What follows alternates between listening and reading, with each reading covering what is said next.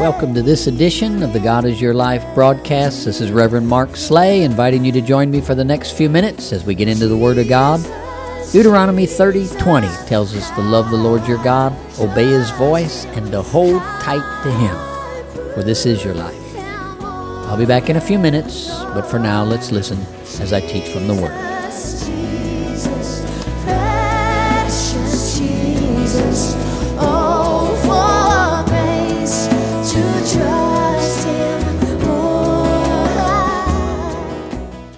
But Jesus just happened to, and there's others you could see from that too, but Jesus is just happening to point out that, do you know that just because you guys could quote a scripture doesn't mean you know a scripture? So he says when the crowd heard this, they were astonished at his teaching. Well, see, Jesus not only amazed people with his miracles of healing, but he also amazed people with his teaching. So what can we see from that? Well, notice it said there that what God said, look at what God said to you. Now, we could add to that, by Moses. What God said to you by Moses, because Moses was the author of the book of Exodus. Evidently, Jesus not only believed Moses was a historical figure, but also believed that Moses could accurately record the words of Almighty God, and in fact did accurately record the words of Almighty God. That scripture is just one place. We've looked at others as well. I won't go back into all those scriptures that we looked at last time, but I do want you to go to John chapter 10, because Jesus, again, was confronted by the religious people and others at that day, and they constantly were trying to get at him for one reason or another. They were jealous of him. Or people don't like to think, and I know you know this, but people do not like to think that you are any better than they are.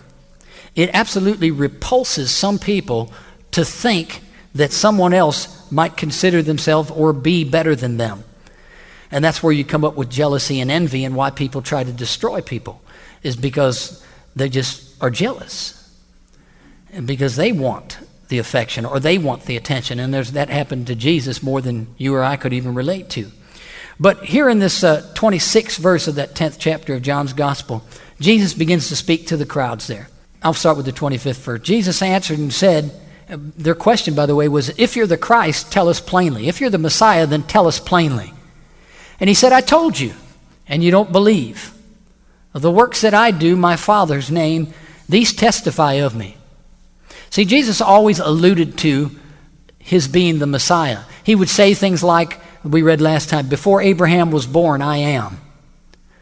Well, now he didn't just come right out and say, I'm the Messiah, and I'm God in the flesh, but by saying to them, before Abraham was born, I am, he was telling them, remember how God identified himself to Moses? I am, the great I am. When Moses said, Lord, when I go to release the captive children of Israel, who should I tell them sent me? He said, tell them I am sent you.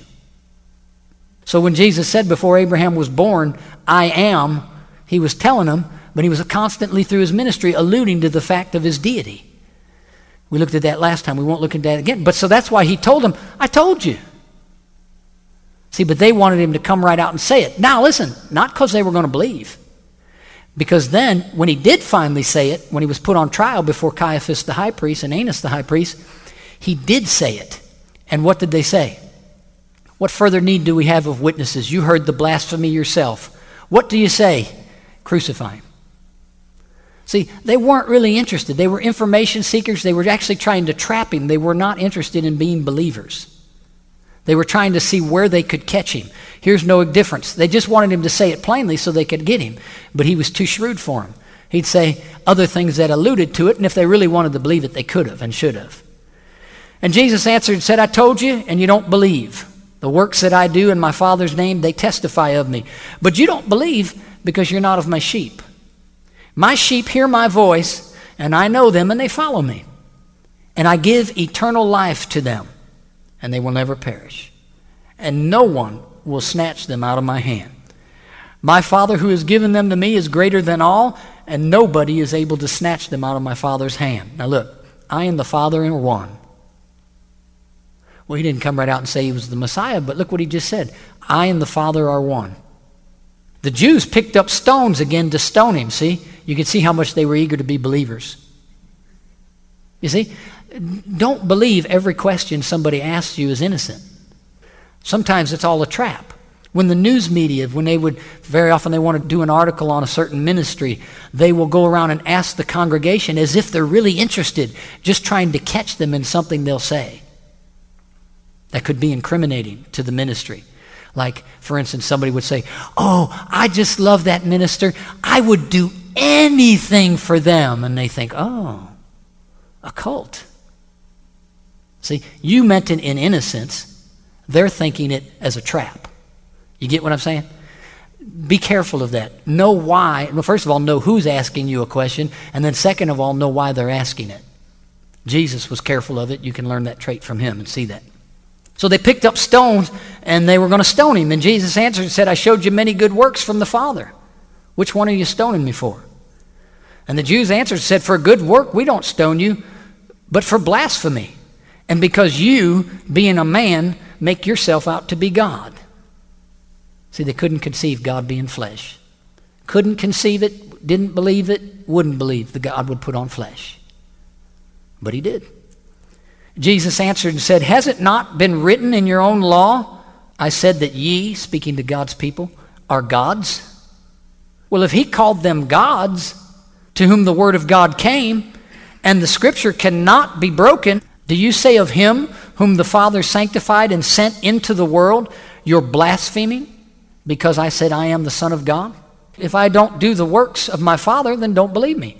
But if I do them, though you don't believe me, believe the works, so that you might know and understand that the Father is in me and I in the Father. Therefore they were seeking again to seize him, and he eluded their grasp. And he went away again beyond the Jordan to the place where John was first baptizing. Now, notice a couple of things here. First of all, let me say to you that God considers you in his own image and in his own likeness. When God created us, he never created us to be defeated and failures. It was Satan who gained access into the world that made rugs of human beings through deception. God never intended human beings to be impoverished, to be without, to be sick in any way, shape, or form. All you have to do is go back to the Garden of Eden and see how things were in the original creation. But then when man sinned, it was Satan who gained access into the world, and he began to deceive human beings. That's the third chapter of Genesis, that Satan entered into the earth. The fourth chapter, I believe it is, that Cain slew Abel. Didn't take him long to get busy. You see, anytime he can find a listening ear and a weakened heart, he'll accept it and he'll use it. Don't give him that opportunity. But in any case, Jesus, it never intended for us to be rugs. Never intended us to be beaten down by the devil, but he does through deceptions. Sometimes it's not even the fault of your own. Perhaps maybe, people entered into ignorantly a marriage or something, and then, they were done wrong. And, of course, yes, there is a measure of fault there ourselves sometimes, but sometimes people just decide to go off into sin and do wrong. And if they do, they do. Others get hurt in the process. But it's still the work of Satan. But God never intended that. You could see that there. Jesus said in verse 34 again, he said, "Has it not been written in your own law? I said that ye are gods. And if he, that is God the Father, called them gods, to whom the word of God came," now look what he said, "and the scripture cannot be broken." Cannot be broken. If you could only get some of these people, some of these newscasters, to just read that one verse, they wouldn't be so ignorant. The scriptures cannot be broken. In other words, Jesus put it this way. He said, "Heaven and earth will pass away before every single word in this book is passed." Every single word is going to be fulfilled. He put it this way, jot and tittle. A jot and tittles were just little marks on the end of letters, much like a serif on the end of maybe a Y, if somebody would do that, or a W at the top. Just that's just little bitty, minute details in the written word. He said every bit of it will come to pass exactly the way God said. The scriptures cannot be broken. Cannot be broken. Well, does that mean you couldn't go out and break the scripture? That's not what he means. He means as far as God's end of the deal, as far as God upholding his word, it could never be broken. And he said, "Ye are gods." And he said, "So why would you make a big deal? Because I said I'm the Son of God, the one that he sent into the world from up in heaven." So you can see from that verse, and we don't have time to look at all of them. I could give you a number of them. We looked at a number of those last time. And if you didn't hear last week's message, then this may not have the same significance to you as it does those that got the benefit of hearing last week's message. But you can still see the point. I only want to stop at a few places in the New Testament and show you that over and over and over, Jesus himself said that this book was completely reliable as to the Word of God. Fully trustworthy. Could be trusted completely. So, I want to show you, and I've said that I would do this sometime. I want to go back because you realize that in the days of Jesus, there was the Old Testament only. The New Testament didn't even begin to be written until some of the apostles began to write it. You've got Matthew, who was one of his 12 apostles, who wrote that book after his name. Luke, who was a doctor at that time, a medical doctor that followed the ministry of Paul closely. And then you had John, who was one of the 12 apostles as well, that wrote his gospel. These were all written by men, but are completely reliable because all Scripture, if it is really true Scripture, is inspired by God. It's him prompting him, as Peter said it this way. Peter said they were borne along as the Spirit gave them to write. Some people think that's not possible, but it is possible. God could actually lead you in the writing of a letter, in the writing of anything, so that you would answer it in wisdom. You'd answer it according to the way the Spirit of God would write it. But in any case, I want to show you, because I told you that Jesus, this whole Old Testament, though it was all they had, you can see Jesus and God's plan over and over and over in the Old Testament. And the Father was trying to tell people from the very beginning that, number one, he was not the only one in the Godhead, that the Godhead is plural. Actually, if you want to go back to Genesis, the book of Genesis, go to the first chapter, I want to just point out one thing. The book of Genesis begins with a very interesting statement. Somebody said, well, and these are the foolish critics. You can't help but to get tickled at them. They say, well, it says in the book of Genesis how the world was created. Well, how would we know? We weren't there. Well, did you ever stop to think for 1 second that if it was the Holy Spirit and God himself inspiring the writing, that he would know what happened? Moses went up on the mountain, and we know it is receiving the 10 Commandments. But do you know that wasn't all that Moses received in those conversations with the Father? How would Moses know about Adam and Eve? How would Moses know how the creation had taken place?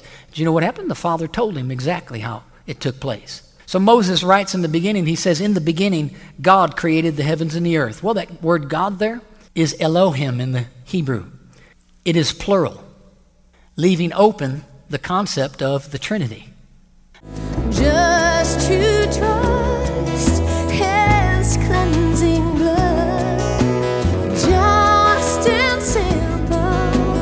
I hope you enjoyed today's message. The title of the message is the Bible Really the Words of God? If you'd like a copy, you can look us up on the web at mrcstl.org or markslay.org. That's markslay.org.